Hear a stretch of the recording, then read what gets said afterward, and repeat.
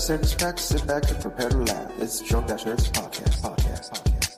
Grab a six pack, sit back and prepare to laugh. It's Drunk Dash Nerds podcast. Grab a six pack, sit back and prepare to laugh. It's Drunk Dash Nerds podcast. Grab a six pack, sit back and prepare to laugh. It's Drunk Dash Nerds podcast. Sit back and get back and get back and get grab a six pack, sit back and get back and get back and get grab a six pack, sit back and get back and get back and get grab a six pack, sit back and get back and get back and get grab a six pack, sit back and prepare to laugh. It's Drunk Dash Nerds podcast. Grab a six pack, sit back and prepare to laugh. It's Drunk Dash Nerds podcast. Grab a six pack, sit back and prepare to laugh. It's Drunk Dash Nerds podcast. Grab a six pack, sit back and prepare to laugh. Hello, ladies and gentlemen. Welcome to episode 242 of the Drunk Dash Nerds podcast. I'm your host, as always. I'm Tyler, and joining me, we have the man, the myth, the legend himself. Whoa, Sir Colonel Gables. What's up, buddy? Hey, Tyler. I am doing fantastic. Well, gaming has been really a good theme for this week for me. I can say that without a shadow of a doubt, dude. It's like I've been doing some major research upon games on the eShop. There's been so many games releasing digitally on the Switch's eShop that I have literally been trying to do little investigating here and there just to see what exactly I want to play on that system. I mean, it's a work in progress still. Yeah. But I have personally went over, I kid you not, maybe like 150 or 200 games, like give or take. Wow. Basically trying to just dissect things. If some games are interesting or some, I look up some footage on YouTube or look up some like reviews and, well, there's at least almost 100 games that I'm not interested in. Yeah. But that list is going to get longer, it seems like, every week looking at the quality of some of the games coming out. Oh, man. That's not even the half of it. But as long as it doesn't go like a Steam or like a freaking PlayStation Network or Xbox One marketplace where it's like the shit is just burying like the good stuff, you know, that's pretty much what I asked for, not to bury any of the damn good stuff. But anyway, man, I'm doing all right. How have you been doing, Tyler? Doing all right. Long week. It's getting busier and busier every week, so I haven't really had time to jump into any single one game, but I've been playing a plethora of games and made a big purchase this week. I talked a little bit about it on Twitter, but I bought the PlayStation VR. Oddly, just so happened to get it the same day the last Guardian VR demo came out, but I mean that's neither here or there. But it's so you. No, don't do that. No, yeah.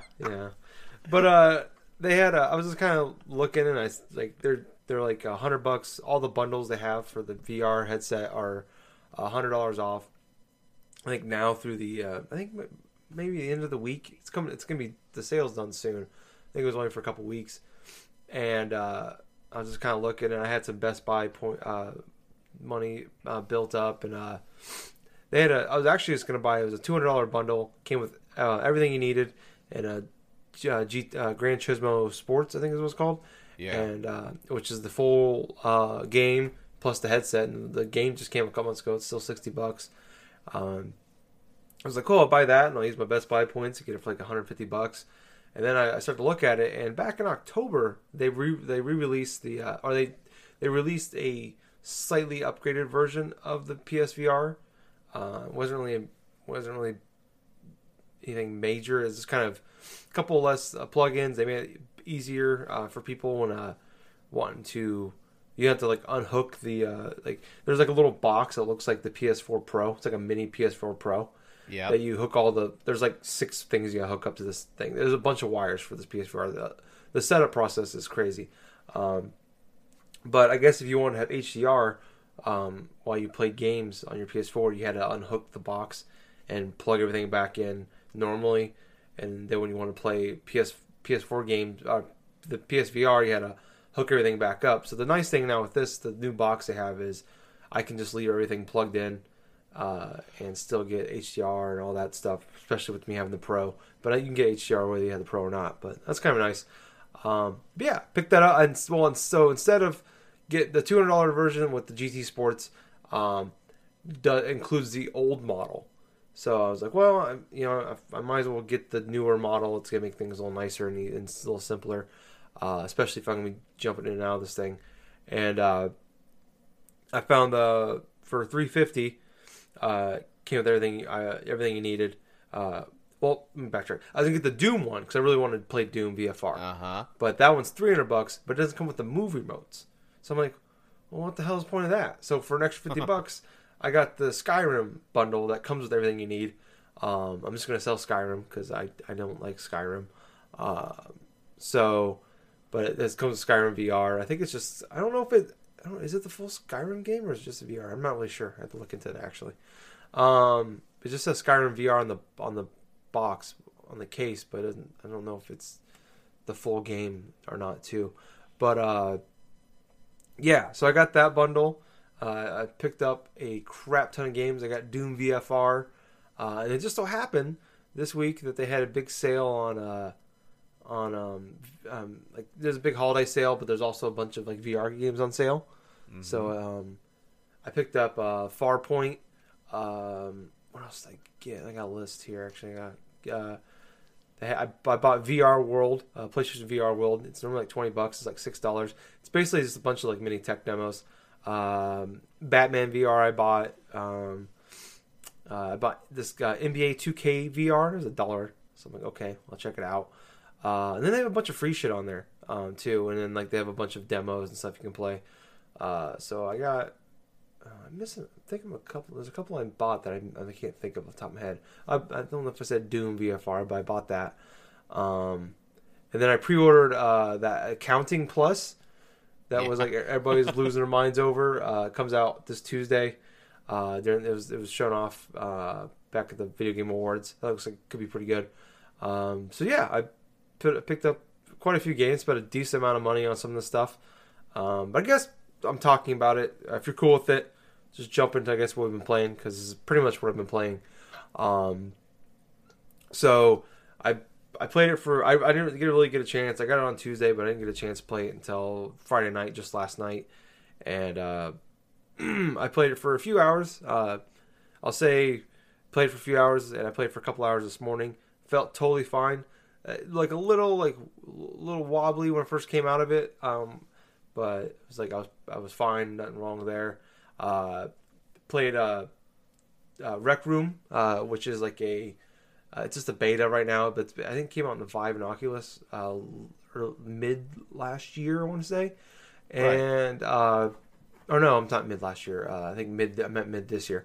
And it's basically just like it's like going to a community center, you know, like they have like a bunch of little tiny games you can play. Like they have like paddleball, they have basketball, and my room has a very small ceiling, probably 7.5 feet tall.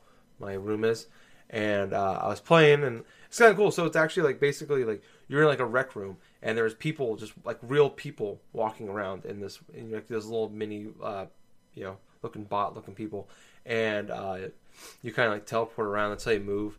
And there's like people have headphones on. You can hear them talking. There's these two kids running around just throwing crap around the room. And there's like games you can jump into and play against other people. Like I played paddleball, and there's like a laser. There's like a paintball looking game there too. And this one person just walked up to me and handed me a tennis racket. Like this real person walked up and we just started smacking this giant ball around.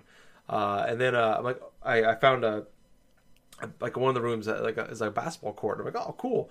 So I picked up the basketball and I tried shooting it like a real basketball, not thinking, and about broke my finger on the ceiling. Actually scraped my knuckle up pretty good. So yeah, that was the first casualty of playing in VR. Yeah. I played the first night I played in the living room, and a lot more room, a lot taller ceiling. So that was kind of cool. I actually kind of like moved some shit around my room, so I have like now I have like a bigger area, because earlier I was playing it and I was like right up against the wall. So I kept reaching over and like hitting the wall with my hand, and so I'm playing on my couch now, and like that, like I just kind of moved everything around so I have a bigger area, so I can, if I do need to move or walk around, I can move my arms out. Can't do anything about the ceiling, but I can at least have a bigger area walking around because I've about tripped over some things before. But also, I played. They have a couple of, like the. So it comes with a demo disc. There's like the demo disc 2.0, and then there's the original demo disc that came with the original heads that came with last year. But you can just download them. And I played a few games on there. They have a job simulator demo. Yeah. Which is kind of everybody's go-to. Everybody says it's kind of the Wii Sports of the VR kind of thing, where it's just like job simulator is, where it just kind of shows you like the silly things you can do. Like, so basically, you just like so the demo is like 10 minutes. You're just sitting in an office, and someone comes up to you and like they hand like you can grab donuts out of a box and eat the donuts, or you turn your computer on and you can just pick up things and I'm just like chucking it at people, like just paper airplanes, chucking it. So it's kind of cool. I mean, pretty much everything out right now, that most of the stuff I played is just kind of like tech demo stuff. That was kind of fun. I actually kind of I might pick that up. It's like $20 for that game. But I have noticed like a lot of, I kind of knew before, but I didn't realize a lot of these games are like really expensive. They're charging a premium price for some of this stuff. Another game I talked about, I bought, it was normally $20. I got it for $5. It was VR World. Has this like there's like 5 or 6 different like little games on it. I played a couple of them. One was like Ocean Explorer, I think is what it's called. And it's just, you go, like you're in a cage underwater, and they like take you down to the bottom of the ocean. And it's just like, you see, it's kind of cool, just turning around and you're looking all around, and you don't do anything, you just kind of look around. But it was actually really cool looking. I think the coolest thing I saw of that was a game called London Heist. And you're actually like, you're stealing a diamond, and you get in a car chase. And it's actually cool. You can actually like, pop the door open, and you can actually lean out and look behind you, and like shoot out of the vehicle, and like in a car chase. And like you're in a shootout, and you're hiding behind a desk, and kind of pop out and shoot. And that was kind of cool. My sister actually played it. She played the Drive Club VR demo, and she got in the car and she looked over. And she looked in the passenger, like because you can see on the screen what they could see.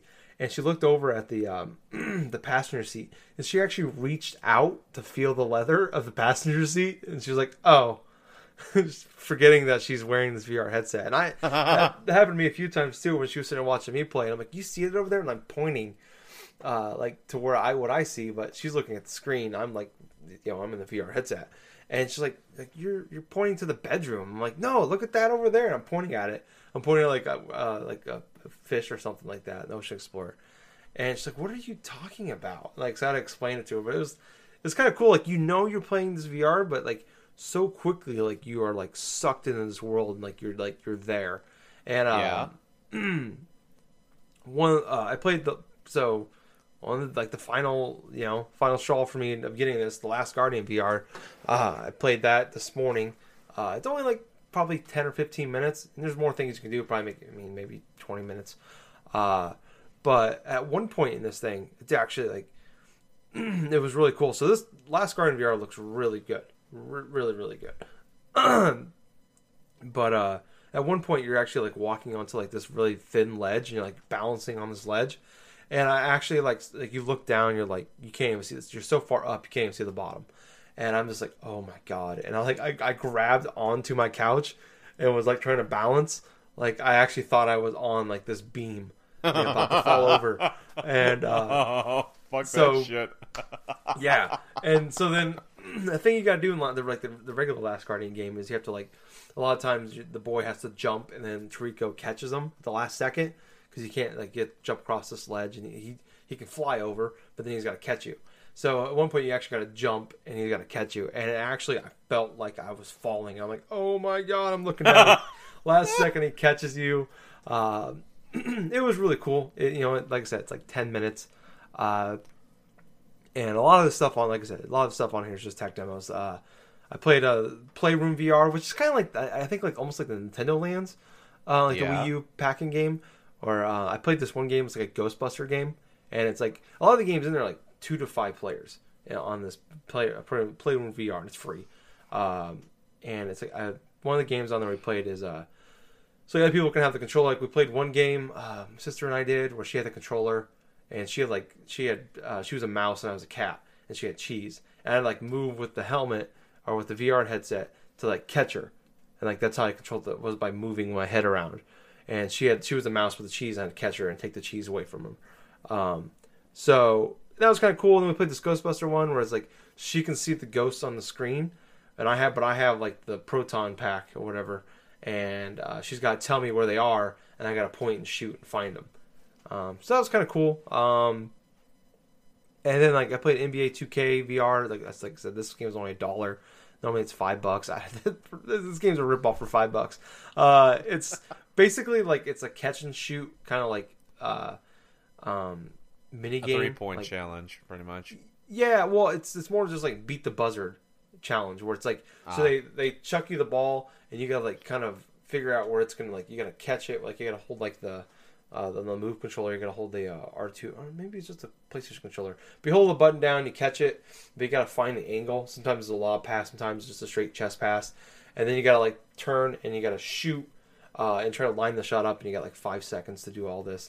And every time you make it, they put you in like a harder shot or different angle, or like eventually the last one's like a half court shot, and you gotta try to nail as many of these as you can, and it gives me points as you can in like a certain amount of time. And that was really it. Like it's basically like a score challenge you can play with friends. But when I played Until Dawn's Rush of Blood, and it's basically just like you're on like a almost like a roller coaster ride. But you have a gun. You doing target practice, and like you end up like getting like taken off to the side area you weren't supposed to go into, and you're like there's like clowns trying to kill you. I only played the first level, but it was kind of cool. I liked that actually a lot. Like I actually scared the shit out of me a few times. But I played all these, felt fine. Like I said, no issues. I'm like, all right, I'm like, okay, I'm not feeling sick. 'Cause I played the Resident Evil 7 demo last year. Last year. It was right before the PSVR came out. It's actually what sold Justin on it, getting it day one.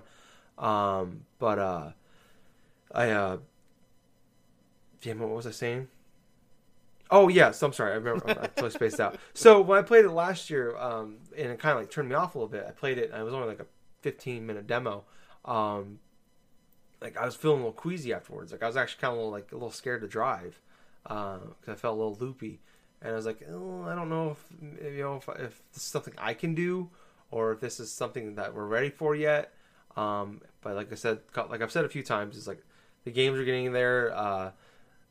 And I want, it's a good deal. It's probably the cheapest I'm going to find it for a while, right around the holidays. But yeah, I played all these games, felt fine. And then earlier today, I played just before we started, a couple hours before we started. We hopped on the Skype call. I played the Batman VR. Yeah. And it was $20. And it is not worth 20. It's like a 45-minute game. And it's not even a game. Like so, basically, what you do in it is you're Batman. You starts off with you see your parents die. You're as a little kid, and it jumps ahead, and you put the costume on, which is kind of cool. And then you go into the Bat Cave, and you find out like Nightwing and Robin are gone, and you go find them. And it's basically just like a detective thing. Where you got so spoiler alert for this game, I guess. I don't know. It's over a year old, and it's a 45-minute tech demo. So Nightwing's dead. You find him dead in an alley. And you gotta do like this detective stuff, and you gotta like figure out how he died and who killed him, and it's basically just trying to find his murderer.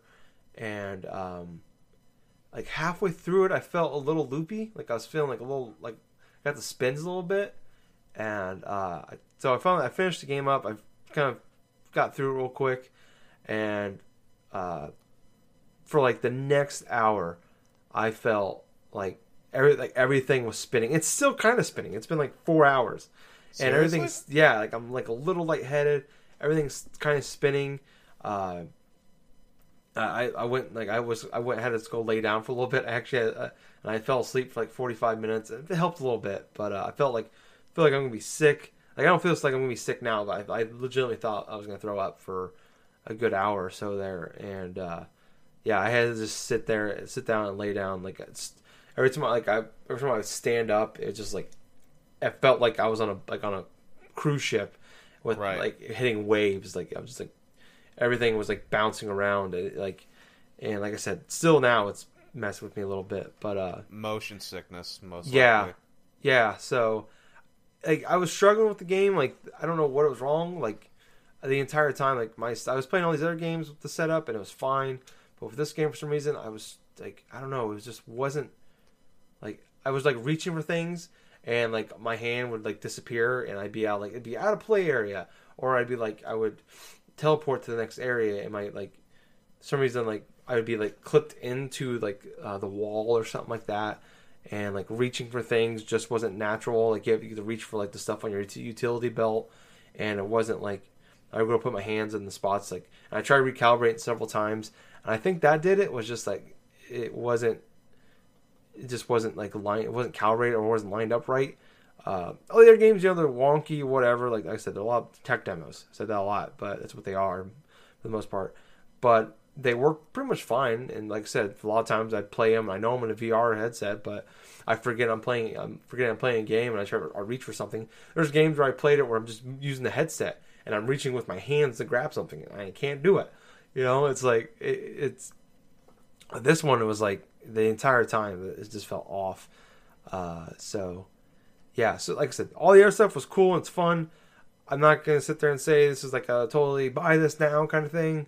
Like there's no like I'm gonna check out Doom and Farpoint here soon, and I want to check out some of the more like actual like real games I'm starting to see and see how those are. Like everything I played so far is just small tech stuff, but so far I mean outside of this, I'm hoping this Batman VR thing was just kind of just a bad VR game, and not kind of something that's going to continue to happen to me, because I hope I can actually use this stuff, because there's some cool stuff coming on the horizon that I want to play. I got some cool stuff I want to play now, but so far I mean I'm not dissatisfied with my purchase.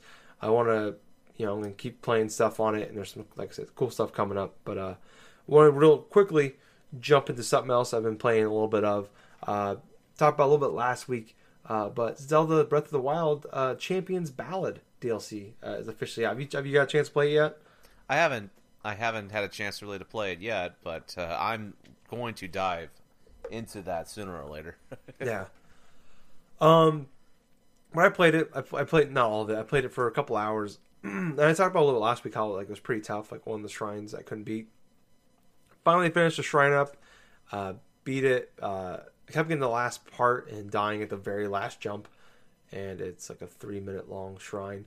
And I was getting more upset just because like like when you like keep dying in a spot, like there's like it's like multiple layers of a challenge, and every time you die, you gotta do the whole thing over again. And like you get like after a while, you just like kind of go through the motions of the first like 5 steps to get to the last step again in the spot you keep dying at. And then you get to that point where you're getting so like irritated that you keep dying like in the first spot, or like the spot you beat 1,000 times. That was me multiple times. I kept dying at the first step after I beat it like 100 times, and I'm like all right, I can't do it. I gotta walk away. I'm getting too frustrated, or I'm getting too impatient. Don't have the patience to get through this. And so anyways, finally went back. My third attempt sitting down trying to play it, I knocked it out like my third shot. I think third or fourth shot. But beat those. So basically, kind of go back a little bit. Starts off, you get this one-hit obliterator, what it's called, and it kills all the enemies with one hit. But you can't leave the Great Plateau, and you put the weapon down to start all over again. So you basically can't.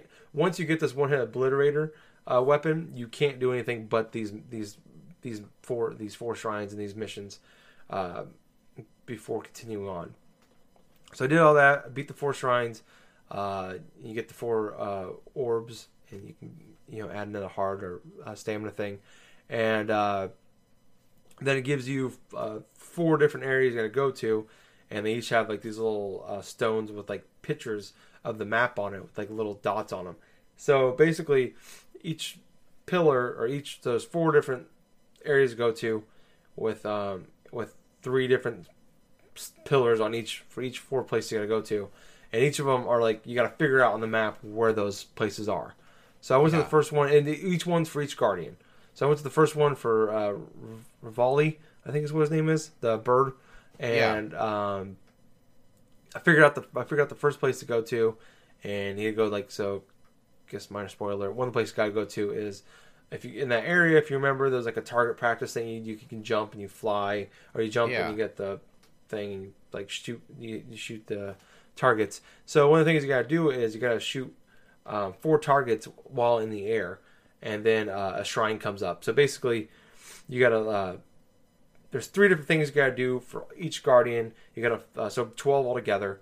You gotta beat all 12 challenges, and each challenge you beat gives you a shrine to complete. So there's 12 shrines you gotta do there. Or no, actually, I guess that would be 12 shrines, 3 shrines for each guardian. Yeah, so 12.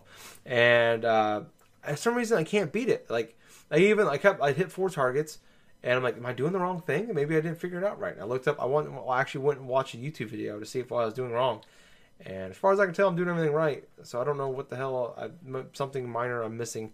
But I was kind of reading a little more into it that without spoiling it, and I don't know, like, if I'm gonna keep, like, I'm gonna go back to it, but I'm not like as excited to go back to it as I once was.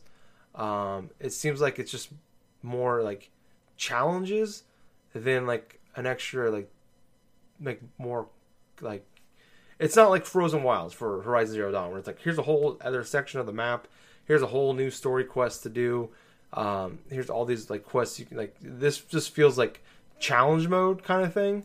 Yeah. Where it's like, here's like some kind of like more difficult challenges, more difficult shrines that you can do.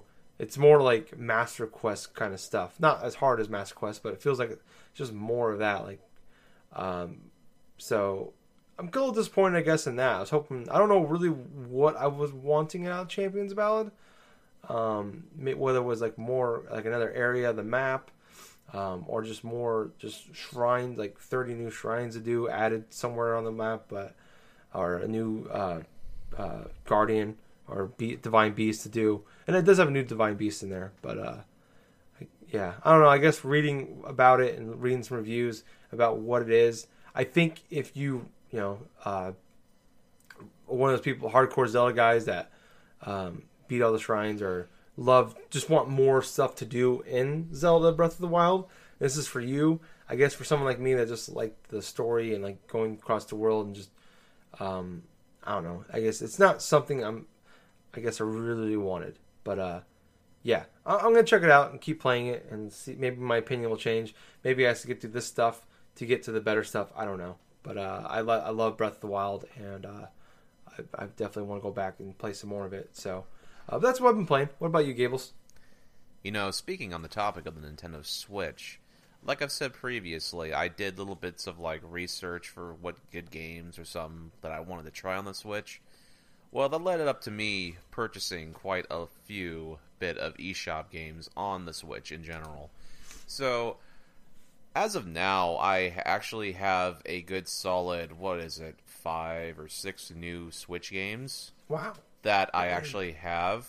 I got a couple yesterday, but over the past month, I've been kind of accumulating a little bit of eShop like cash for just waiting on specific sales, specific dates, and I was able to pick up 6 brand new eShop games that I wanted to try out.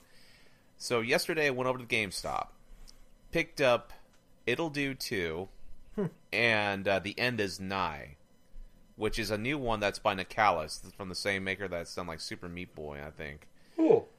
So those 2 are new games that one of them even released this week.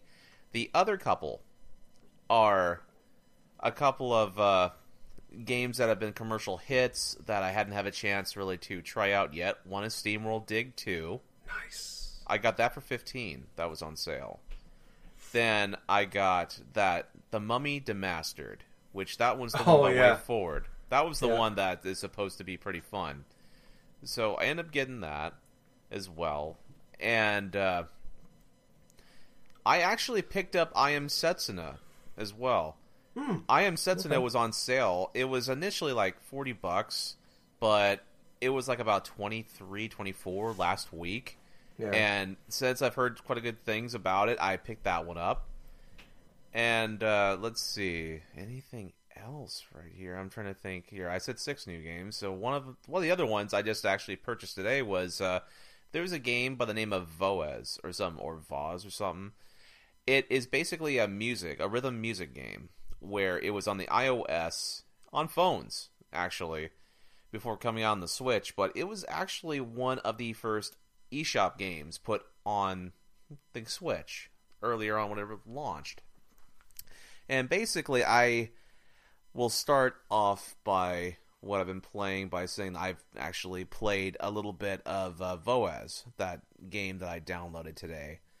And I gotta admit, it's actually feels pretty fun to play, because basically the controls are entirely touch-based, so you do not have to use any of the Joy-Cons or any type of controllers, and you can only use it like in handheld mode only, obvious reasons.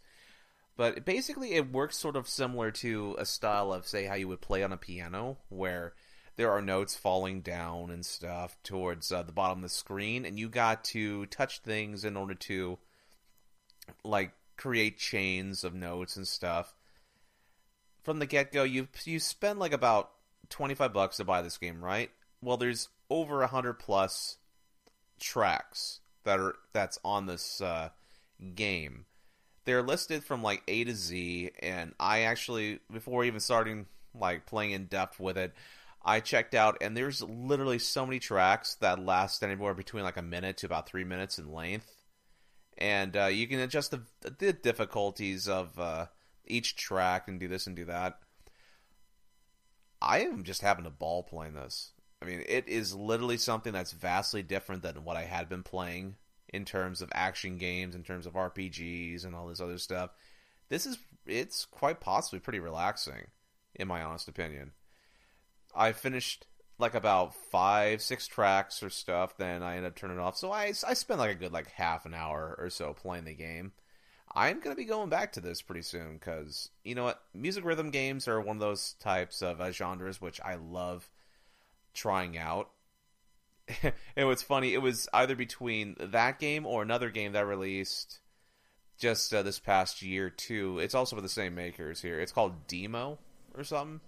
Mm-hmm. It was also a mobile game that released in 2013, but is supposed to be a little like fundamentally better than what I bought today, Voez. So I may want to try to purchase that game down the line in the future. But yeah. I just want to mention this is a game I raved about back in 2014. Almost made my game of the year list back then, and it's called Frederick: The Resurrection of Music.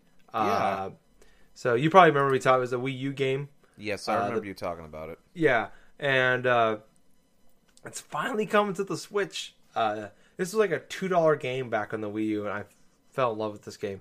It's actually on iOS. There's actually a sequel to it, but for some reason it never made it to the Wii U. But anyways, it's being ported over the Switch. I imagine you can only play it in handheld mode.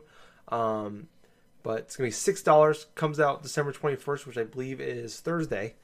And I just want to mention that to you because you were talking about Voez there, and also that it's a great fucking game, and you guys should support that game, especially because they're not going to. I was like, they're probably going to charge like $15 for this game, and it's only $6 because everything on Switch is like $15 or more. So that's awesome that this game is going to be a good price, and it's a really cool game. So more people should check it out. It's like an hour-long game too.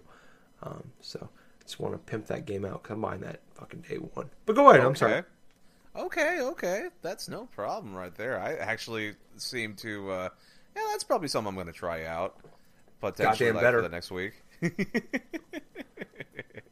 But Voez is definitely an interesting game that I will continue on whenever I feel like it. I'm definitely under no pressure to finish that game at all. It seems like the type of game that you can go back to like whenever you want. Just play a couple tracks and it's just soothing, relaxing. It's basically something you play in between big games or something that you want to finish. That's the feel I get from it.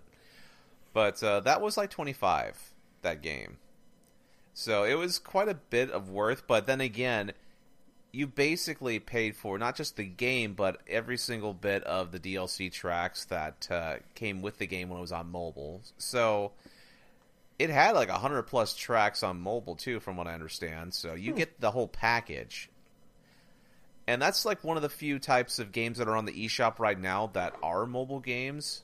Some of them actually have their entire DLC content on, downloadable, like with the game on Switch, as opposed to just buy it like microtransaction stuff. So there's like another game that kind of makes use of it too, which I think it's like Implosion or something like that. It looks like an action slasher or something like that, but hey, maybe I'll say something about it if I ever buy it. But the next game is actually a game I beat just today. I ended up beating Snake Pass for the Nintendo Switch. Oh, cool. Nice. Okay. Okay. I've heard great things. Okay, I'll say this right now. This is a good game. I know this is a good game, like the way it looks, the way the level designs are pretty fun, pretty intuitive too. I did have quite a bit of fun going through controlling Noodle, the snake, in order to try to terrain, collect little bits of jewels. Did I want to get 100% everything? Fuck no.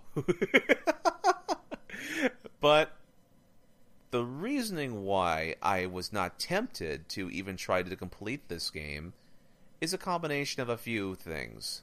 And these are kind of the few gripes that I've had about the game. One, the controls. The thing about Snake Pass is you control Noodle the snake, and a lot of the times when you're controlling it, it's based upon like weight-based physics with the snake itself. Combine that with some of the ways how the controls are laid out, where you press the A button to lift Noodle's head, and then you use the control stick, the left control stick, to you have to wave it back and forth. You basically go up and then just wave it to corner left or corner right or something like that to make a move, just to gain momentum, and combine that with the R trigger and stuff. But the execution of the controls sometimes can feel a little bit janky.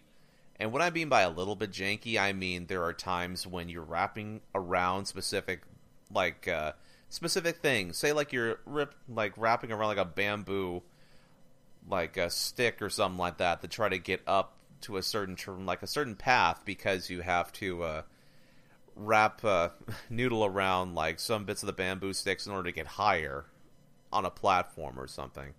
There are times when you try to wrap around it, and sometimes the snake will not even wrap around fully, or even with the gripping, the grip button that I have with the L trigger.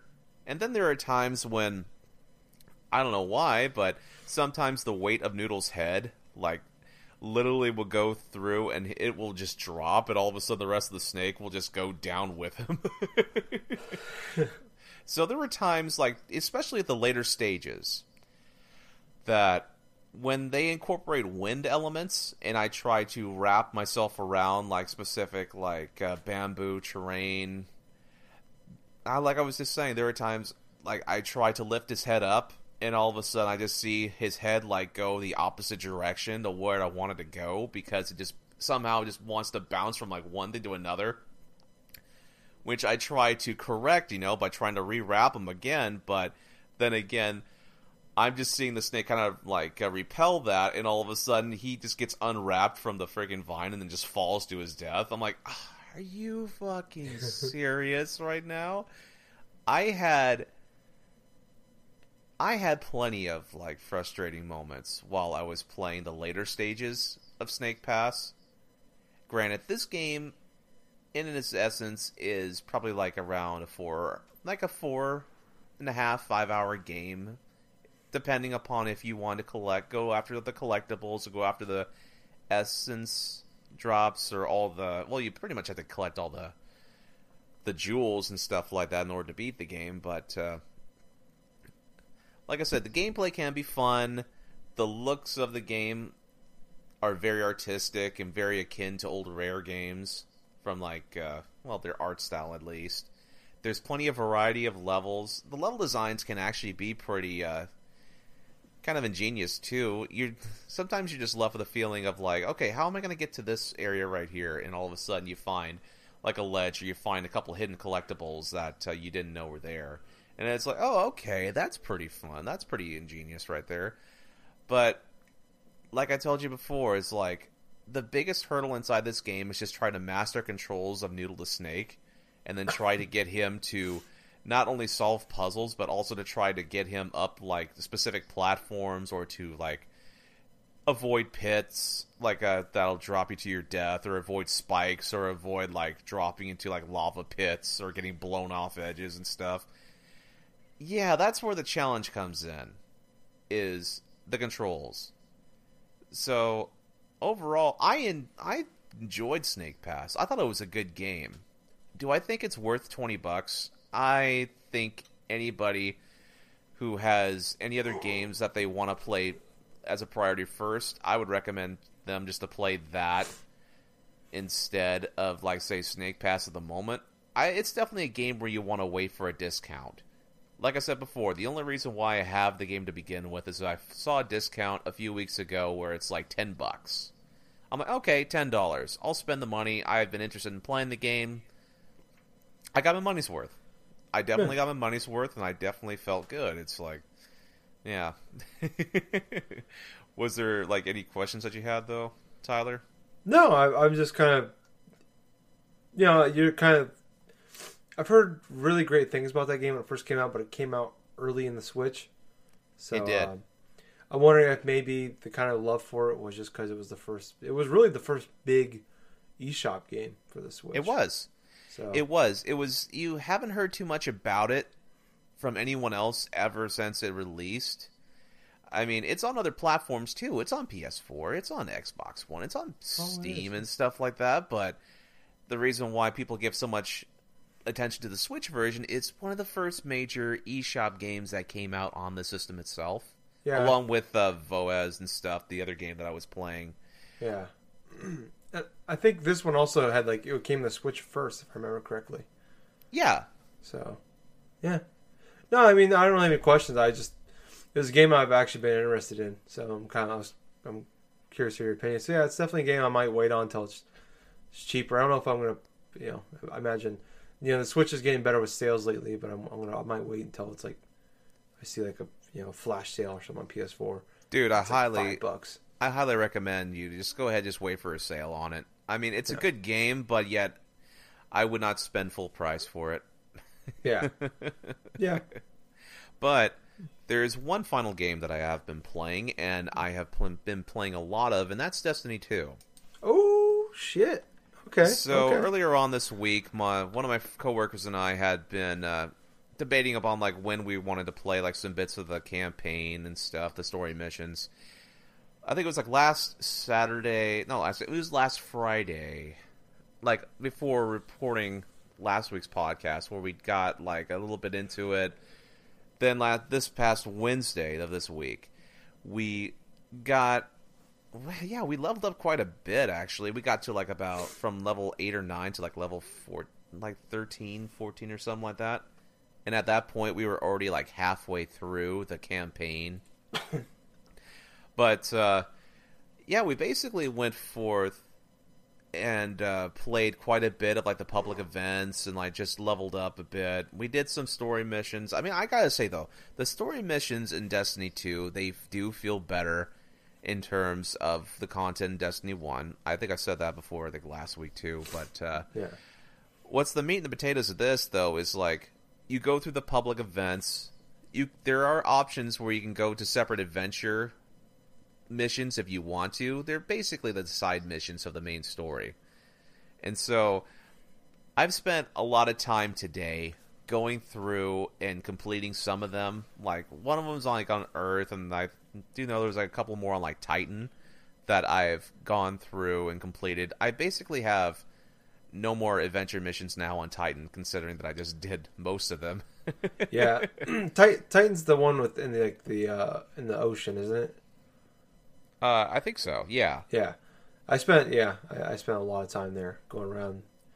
I got into a cycle of just going around like I leveled up like crazy in that one. I was the same as you though. I think I beat all the adventures or basically the bigger side quests before I even left the planet. Oh, I know how you feel. I mean, I kind of felt like I was going to do that eventually too, but I think I was just more or less when I was doing my playthroughs with one of my coworkers, is like we were just going through like some of the main story missions, seeing like how some of them are. Well, having played a lot last night and some bits of it this morning and stuff, I'm officially over level 20. Nice. With my hunter, and I unlocked all of the freaking classes, the subclasses and stuff. So now not only do I have the Arc Strider class, but I got the Gunslinger class, and I got the last one, which is more like a Darkstalker or something like that. I gotta admit, though, I kind of like the Gunslinger thing a little bit more, only because it's deals with like golden gun stuff, and various other like fun stuff I can do. That's what I used in this game. It's the same supercharged attack that they had in the first game, and that's what I used in this game too. I didn't care for the first one. It was just like you had like the spear, or not a spear, but it's like it was more like a lance or something like that. Yeah, and you just go around like you just like mash the R2 button. I like the golden gun better. I know, man. The golden gun thing kind of felt better in my opinion. Yeah. I mean, there was like the whole staff, the whole like thing that you were using with the Arc Strider class. While fun and stuff like that, I kind of like the idea of like using projectiles with the hunter, because it's like, okay, you do the gunslinger stuff, you can do like incendiary grenades, you can do this and that and stuff. And then on top of that, you have access to maybe use potentially 6 shots of a golden gun to where you can just beat enemies in one hit. You know, that felt great. It does. It does.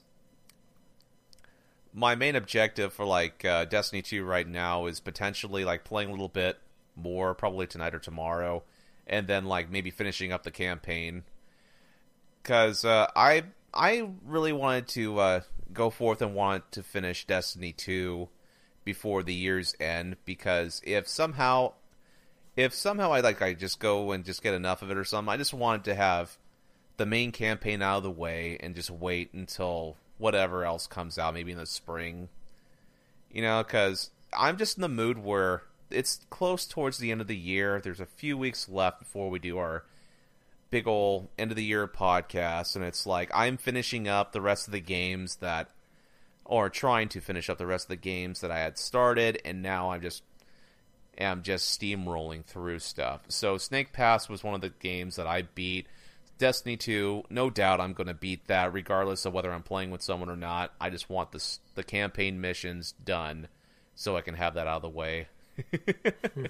So for the most part, I have been enjoying my time developing my character, playing with other people, and just getting things done in Destiny 2.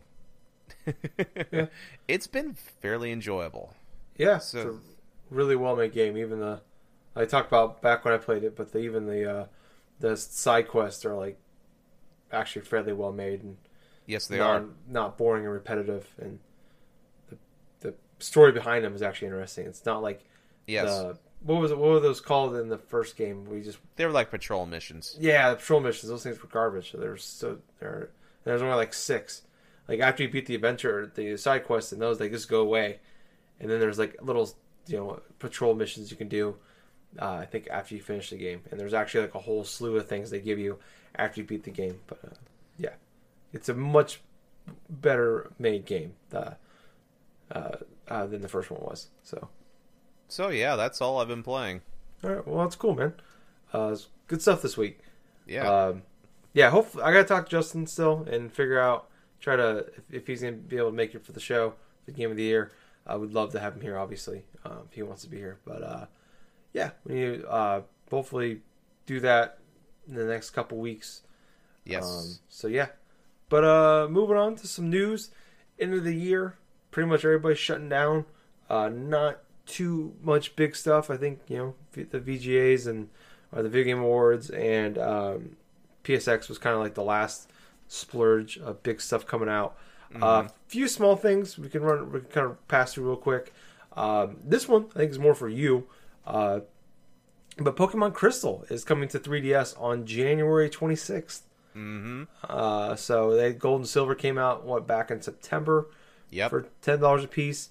And we were talking about, it's kind of weird, like Red, Blue, and Yellow came out the same day, but they didn't do that with Gold and Silver. Well, now we're getting Crystal in just over a month. And I guess in Japan there was like this contest, or there was like something they did where people had a chance of getting Celebi. Yes. And it was only in Japan. Well, now with this, there is a chance for everybody to get a Celebi after they complete the main game. So That's amazing. yeah. So nothing really to add on to that, I don't think. I mean, are you planning on probably picking this up? I know you're a little burned out on Pokemon games, but Let's see. Yes, I will eventually pick up Pokemon Crystal.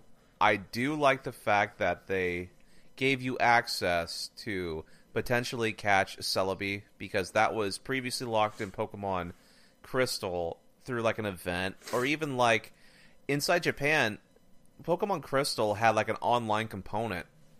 Oh, yeah. Believe it or not, it had a online component, this Game Boy Advance game, and it actually there was an adapter where you could attach the Game Boy Color to a line or something like that to a cell phone, and you were able to not only just set certain things, but it was more or less almost like a how the online infrastructure would later be implemented inside the DS Pokemon games until it eventually evolved into what it is right now with Sun and Moon.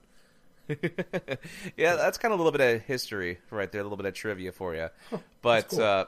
yeah, I'm really interested in playing Pokemon Crystal only for the fact that they're obviously the third version of Gold and Silver. There are some better stuff. There are some better like Pokemon you can train and do things like across the entirety of the game and stuff. But like I said before, I'm probably not going to pick it up right away. It's kind of like the same thing when what I did with Pokemon Yellow on the 3DS when it came to eShop, where it's like I played through Red and Blue entirely. I basically did like 20-something hours of Red, and then I steamrolled everything in Pokemon Blue with like under 10 hours. Yeah, I remember that. Don't understand how you did that. Okay. Oh, you don't understand how I did that? No, it doesn't make any sense to me. I got like 30 hours in the Pokemon Yellow, and I just got to the what's the road called before you get to the Elite Four? Victory Road. Victory Road, yeah. I just got there, and I'm like way under level. So, well, yeah, with Pokemon Blue, I knew exactly what Pokemon to get and like implement what type of crit natures. Like with I basically went like with 4 creatures. I went with Blastoise, Sandslash, Jolteon, and I think Fearow. Yes, Fearow was it too. And basically Sandslash implemented because of the high speed it had. It could crit things with Slash, and then you have basically 4 Pokemon that you go through the entire game, like the NPC characters, not catch any other Pokemon. So I had basically everything else all planned out, and I went through in under 10 hours. So you take away the catching element, and the game is actually really short. Yeah, in comparison. Yeah, I took the 3 main starters plus Pikachu, and then Pidgeot, because you gotta have Pidgeot. He's the best. Yeah, and my HM whore. So yeah, I went with my heart over the probably the smart way to do it. Yeah. So but moving on to some more Nintendo news. Nintendo Switch came out. They officially have reached 10 million sales as of December 1st of this year. God damn. So they are on pace to sell about 14 million through the end of February. So it came out March 3rd of this year. So they were on pace to sell 14 million before the year, about at the year mark of it being out. They'll have already outsold, if they keep this pace up, the Wii U, and I imagine they'll beat that with that includes Black Friday sales. But I imagine December they're going to sell a crap ton of Switches as well. So like I said, the Wii U they're already on pace to outsell that in less than a year than what the Wii U did in I think 5 years on the market, maybe roughly 4.5, 5 years. What, 2012? Well, technically they're still selling Wii U games, so yeah, it's like 5 years on the market now. But they ended production, was it late last year, I want to say. So yeah, about 4 years on the market, I guess. But yeah, I mean the thing wasn't selling super hot, and it was, I guess, the last couple of years. But they're also close to matching what the GameCube did, just shy of 22 million. They're not going to get that in the first year, but they have a real shot of beating that fairly soon. So yeah, I thought that was kind of a cool thing. It shows you how well the Switch is selling, how You know, Nintendo seems like, for all intents and purposes, have turned everything around. Yep. Kind of curious, you know, what 2018 is going to look like for them. They've definitely given us probably their 3 biggest games, franchise games: Mario Kart, Mario, and Zelda, in the first 9 months. So, I mean, I'm sure they got smashed in the way. Oh yeah, Mario Maker. You got Yoshi and Kirby for sure next year. Bayonetta 1 and 2, and then Bayonetta 3 potentially being out the year, possibly. I don't. They said it was in production. They announced it was in production, so I think that's okay. They got. You look at like Metroid Prime 4, Pokemon, and that Bayonetta 3. 2019, 2020 looks pretty good for those, maybe. So, but yeah, there's a crap ton of games that can still port over from the Wii U. I imagine we're going to see every single big Wii U Nintendo game get ported over to the Switch eventually. I hope so. Still cross my fingers for Captain Toad Treasure Tracker 2. Still a chance. That game gets ported over, everybody need to fucking buy it. Okay? I'll tell you what, man. Isn't it just remarkable, though? Isn't it just remarkable in the span of a year, like before the Switch came out, and then all of a sudden, right here, like 9 months after its release, like how well not only Nintendo's doing because of how much momentum that system has, but also like how everybody was so quick to snatch up the Switch because of how user-friendly that damn thing is. Yeah. Yeah. I mean, especially considering how everybody was kind of came away from the reveal conference they had back in January. It was like, like everybody saw ARMS, and I mean, I admit I was there too with everybody. I'm like, and then you got 1-2 Switch. It's like, oh man, really? Okay, but I mean, they've knocked it out of the park. They Breath of the Wild being an all timer, Mario Odyssey being another all timer. They basically stole what little life was left of the Vita and took all the big indie games that was keeping that thing alive. Yep. And they're getting that, and for all it looks like, a lot of third parties they're dipping their toes into the Switch party right now, and which is more than we could say what they did with the Wii and the Wii U. Yep. So yeah, it's cool. It's definitely is cool how this thing is taken off, and I just hope that they can sustain it with. I think worst case scenario for a lot of people is this game's gonna be an awesome console for Nintendo fans, but they have a real shot of making this I don't know if it's gonna be a Wii-like hit, but it's gonna be potentially make this a huge hit for everybody, for casuals and everybody alike. So yeah, I'm excited for next year. I love Yoshi's Woolly World, another Yoshi game. Bayonetta 1 and 2, gladly pick that up and play that again. So yeah, next year looks pretty good. And also, the rumors are, and I think everybody already kind of knew it, but it sounds like there's been talks and rumors about this big direct in January. But I think they usually have one, I think, every year. It's going to be about kind of like what 2018 is going to look like. So I imagine we'll probably hear something about the probably a lot of new games. New games. Probably I won't be surprised to hear about a couple more ports. But then they also maybe the bringing in all the old games, and we'll probably hear something about the Nintendo Online services, because that's supposed to be starting up. I think the beginning of 2018. So yeah, that's true. And what that's going to look like when we get our monthly games and all that stuff. So yeah, looks like 2018 has a good chance of being maybe not as good. I don't know how you can top Breath of the Wild and Odyssey, but could be a really good year still for Nintendo. But let's go ahead and move on to a couple other topics here real quick. I'm gonna run through this real quick. It's one of my favorite things of the month for video games, news wise. It is the November NPD numbers. So we talked about a couple weeks ago because they came out late because of Thanksgiving, but where we thought Battlefront 2 would end up being. Unfortunately, it looks like it did really well still.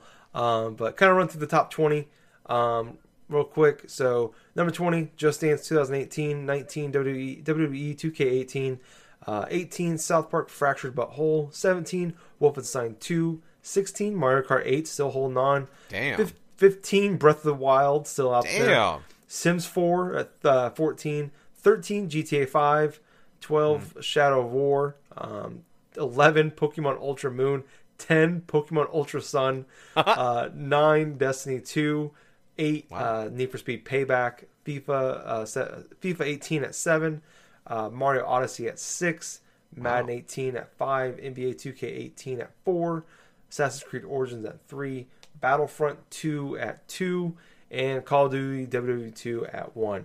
And a little fact for you, and this is kind of crazy, is that Call of Duty 2 WW2 is already the highest selling game of the year in the first 3 weeks in the market. Already has surpassed Destiny 2, surpassed Wildlands, and now Call of Duty has already surpassed Destiny 2.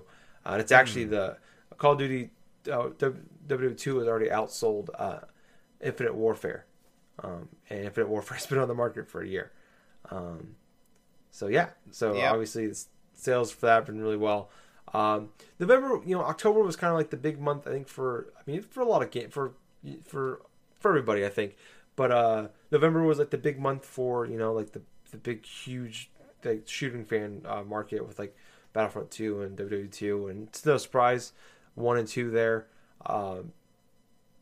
No idea. I was hoping we get some numbers like sales wise for Battlefront 2, but it doesn't sound like we're getting it. But fortunately, it looks like it sold really well. And yeah, I don't know. Anything kind of stick out to you on this top 20 list? Well, let's see. Any things that really stuck out towards the list, really, I am kind of... Well, actually, I'm not surprised about, like, say, Call of Duty or something like that. Because, well, that's just the thing, though. This is what happens when you don't piss off your fan base with a game concept that, they actually like. A lot of people were interested in going back to World War II style anyway, so them making that much profit, yeah, that's no surprise to me. But what is sort of a surprising is just seeing how many, well, not just seeing like Sun and Moon, Ultra Sun and Ultra Moon having two separate spots on the MPD. Yeah. Why not just combine them, we'll get there in a second. I have something I want to talk about with that, or something I want to bring up. That's really funny, but go ahead. Okay, but anyway, it's like seeing how many games that are lumped together and stuff like that for, not just lumped together, but like just seeing how many Switch games are right there that are still consistently selling. Yeah. Since then, that's a big deal right there. Breath of the Wild's been out since March, and it's still on the MPD things. Mario Kart 8 has been out since like around April of this past year. Yeah, April. Yeah, Mario Kart 8 Deluxe has been out since April this past year, and it's a port of a Wii U game. It's a port of a fucking Wii U game, which suggests to me that hardly any of the users that have the Switch now, out of the 10 million plus, probably did not even pick it up for the Wii U at all. So that's pretty interesting in and of itself. But anyway, you had some factoids here. Yeah, so something that was really funny. So they break it down by console, like the NPD numbers. I always just go through the top 20 overall. And I'll look through everything and read some notes, and I'll see if anything stands out by console. But I was looking at the top 10 3DS games sold for the month of November. Number 10 is Pokemon Moon. Number 9 was Pokemon Sun. Yeah. Number 1 was Pokemon Ultra Sun. Number 2 was Pokemon Ultra Moon, and number 3 was the Pokemon Ultra Sun and Moon Deluxe Pack. So the top 5 of the top 10 selling games were Pokemon Sun, at some form of Pokemon Sun and Moon. So I thought that was pretty funny. Oh, yeah. So they do combine them together. So that tells me maybe those numbers are higher, because if they're counting the deluxe pack, the dual pack, as its own separate thing. Who knows? I'm not saying, I don't know if they'll be able to jump like Destiny 2 or anything, but I'm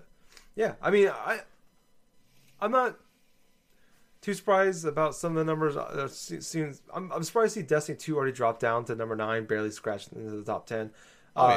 The two biggest disappointments to me are Need for Speed Payback and Battlefront 2. Payback, a lot of people they kind of got lost in the shuffle with the whole Battlefront 2 thing, but Payback was apparently just as bad with microtransactions and riddled with it. They had to pull them out of there too, and they're totally revamping the way you progress in the game too.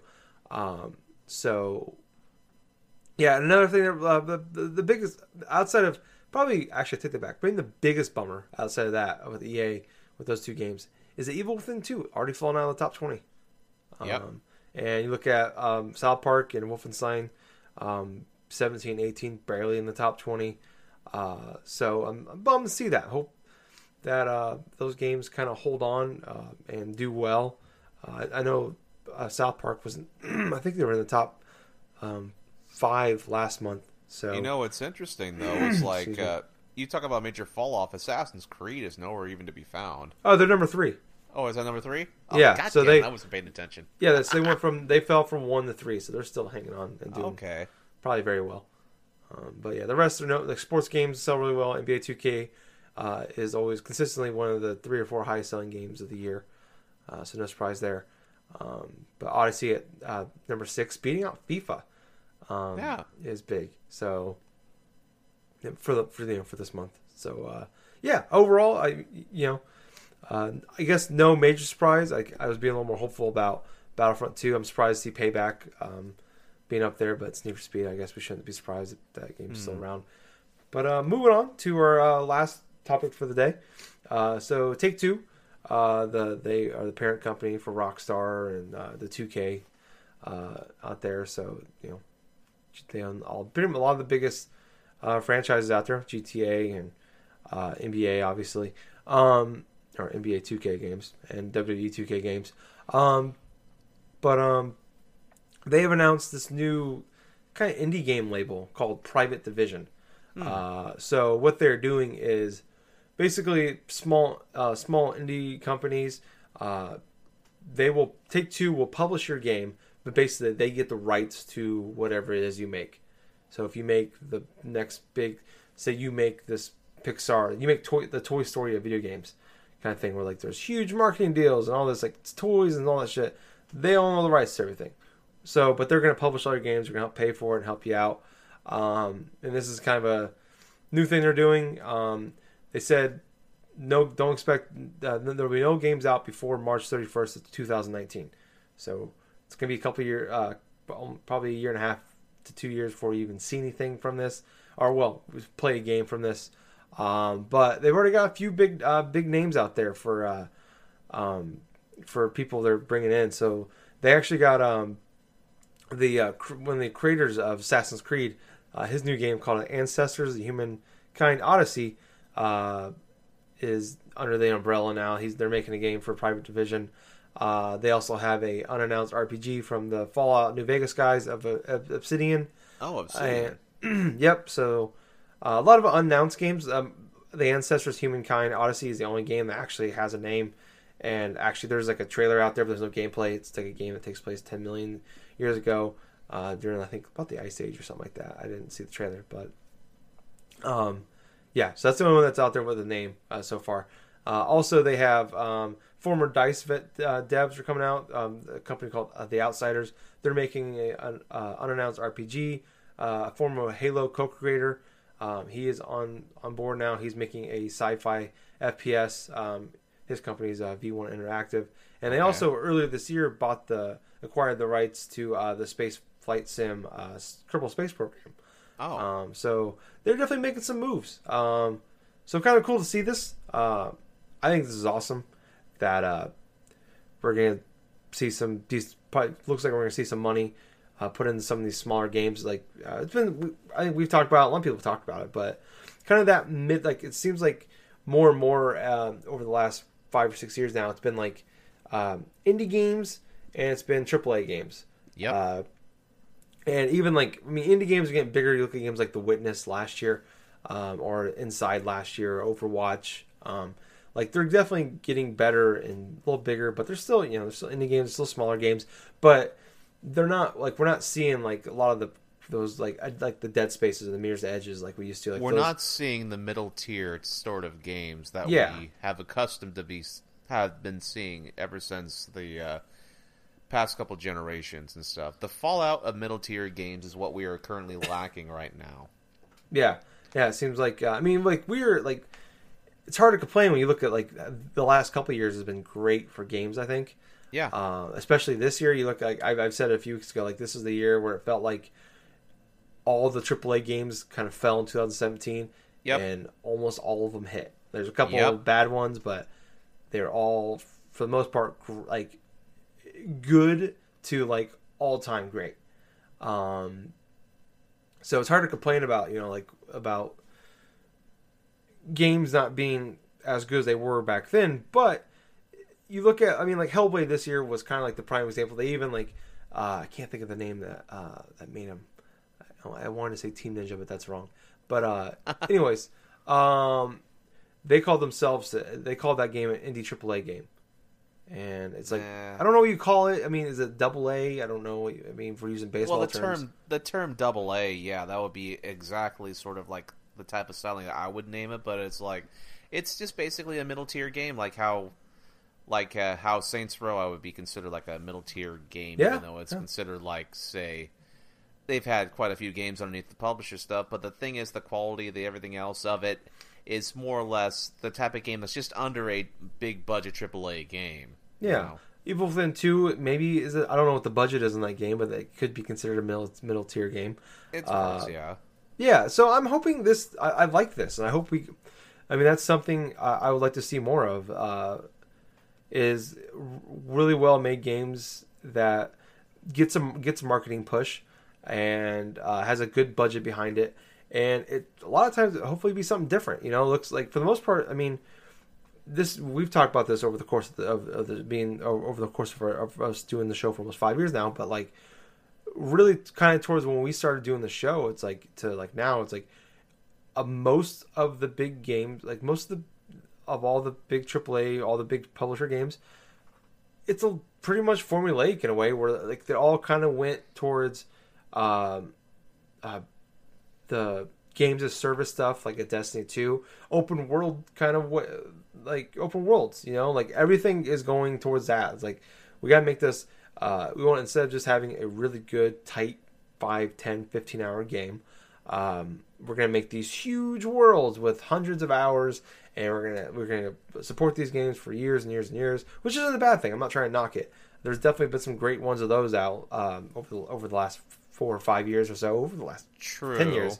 But you look at like when you really want something different, we gotta go to the indie games to get like some really cool creative stuff, and that's been the way for a decade or so. But it was cool to like see some like me being I love single player games. I love Evil Within. I love Dead Space, Mirror's Edge, and they're like not nice to say they're like drastically different than anything we've ever played before. Mirror's Edge, I think, is, and you can maybe make art for Dead Space, but they kind of took the genres they were in, or they made the brand new genre, and they kind of took it. Like I always said, Dead Space was, they took the mantle that Resident Evil was back in the generation before that, the PS1, PS2 era, and they brought it to the 360.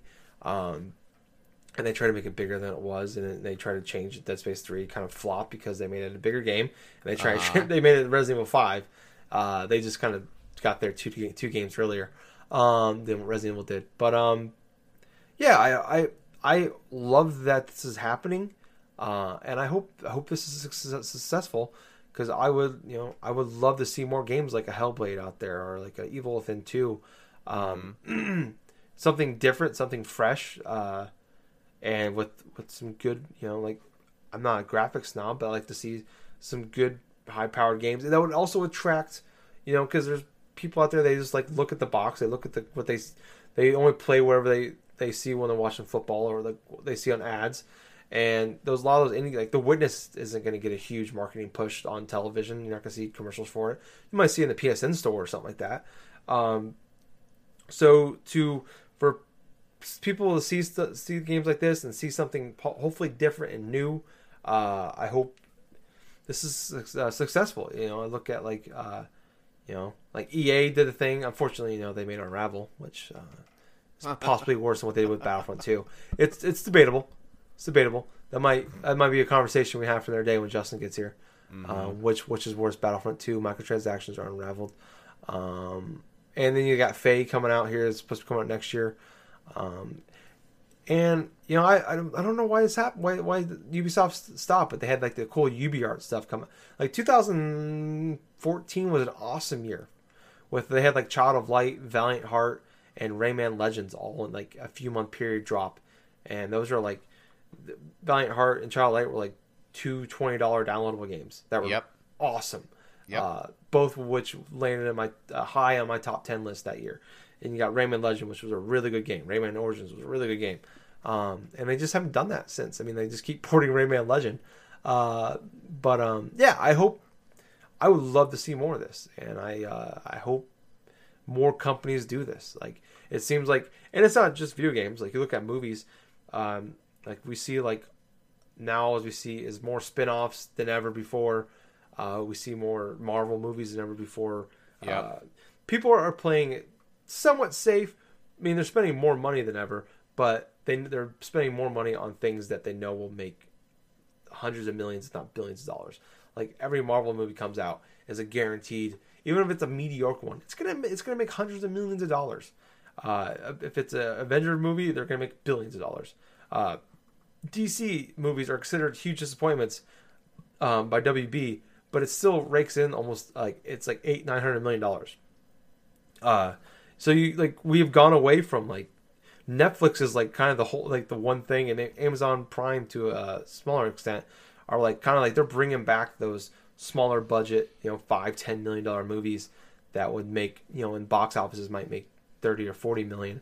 Like they don't want like everybody like now all the big companies are just swinging for the fences and they're playing it safe, but it's profitable. I understand why, but it's like there's this market that we're missing in just all things entertainment. I think that I hope that like something like Netflix stuff like this private division stuff will bring back these cooler smaller things, or middle tier things. But yeah, sorry, I went on a bit of a rant there, but yeah. What about you, Gables? I almost forgot what we were freaking talking about. But yeah, Rockstar Games. What was that? Rockstar Games, like Take-Two.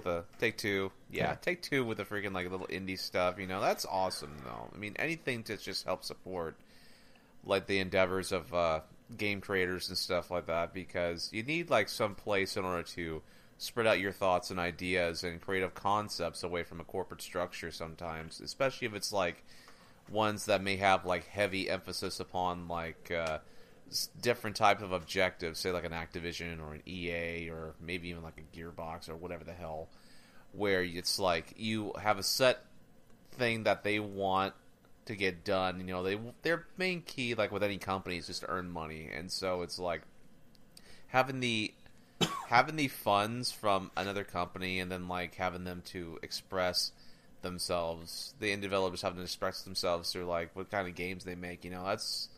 That's really awesome though that Take-Two is offering this at the moment. Yeah, and I mean it's kind of a cool thing when they were talking about it, and I was reading some of the quotes from it, and one of the people from Take-Two was talking about a lot of these people. Like you look at like they have the creator from Assassin's Creed, they have one of the co-creators of Halo, people like Obsidian coming in, people from DICE.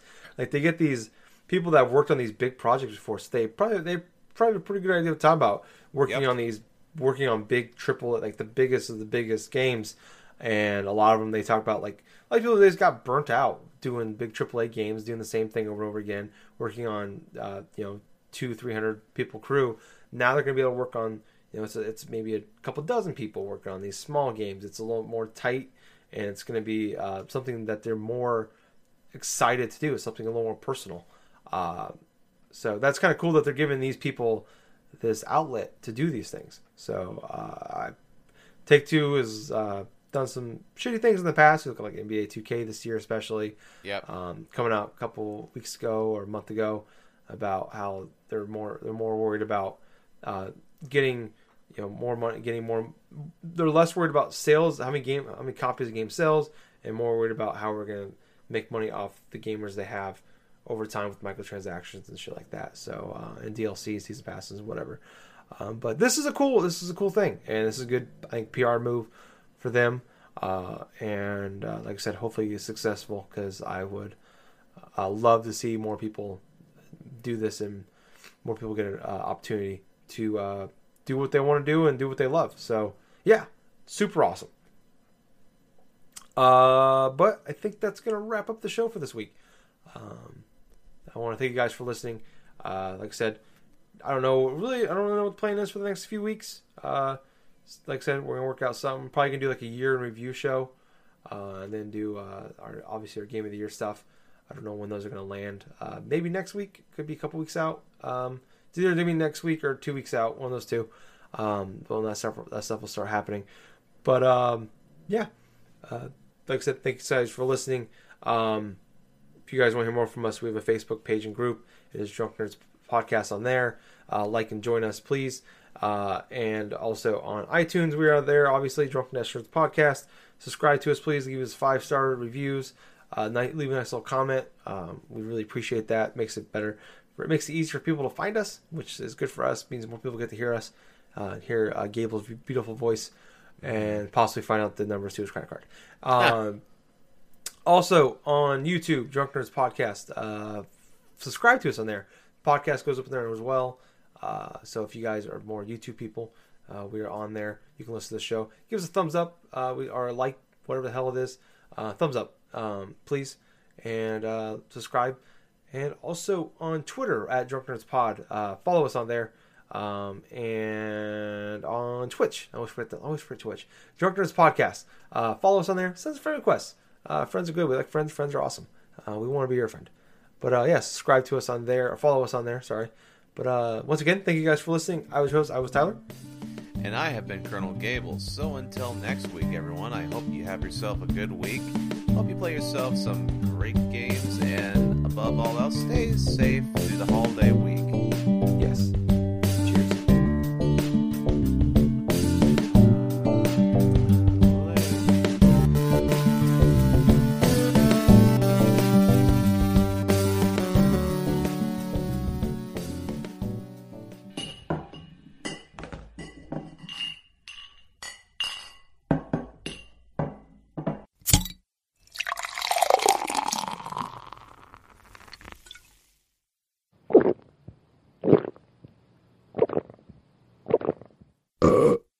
Excuse me.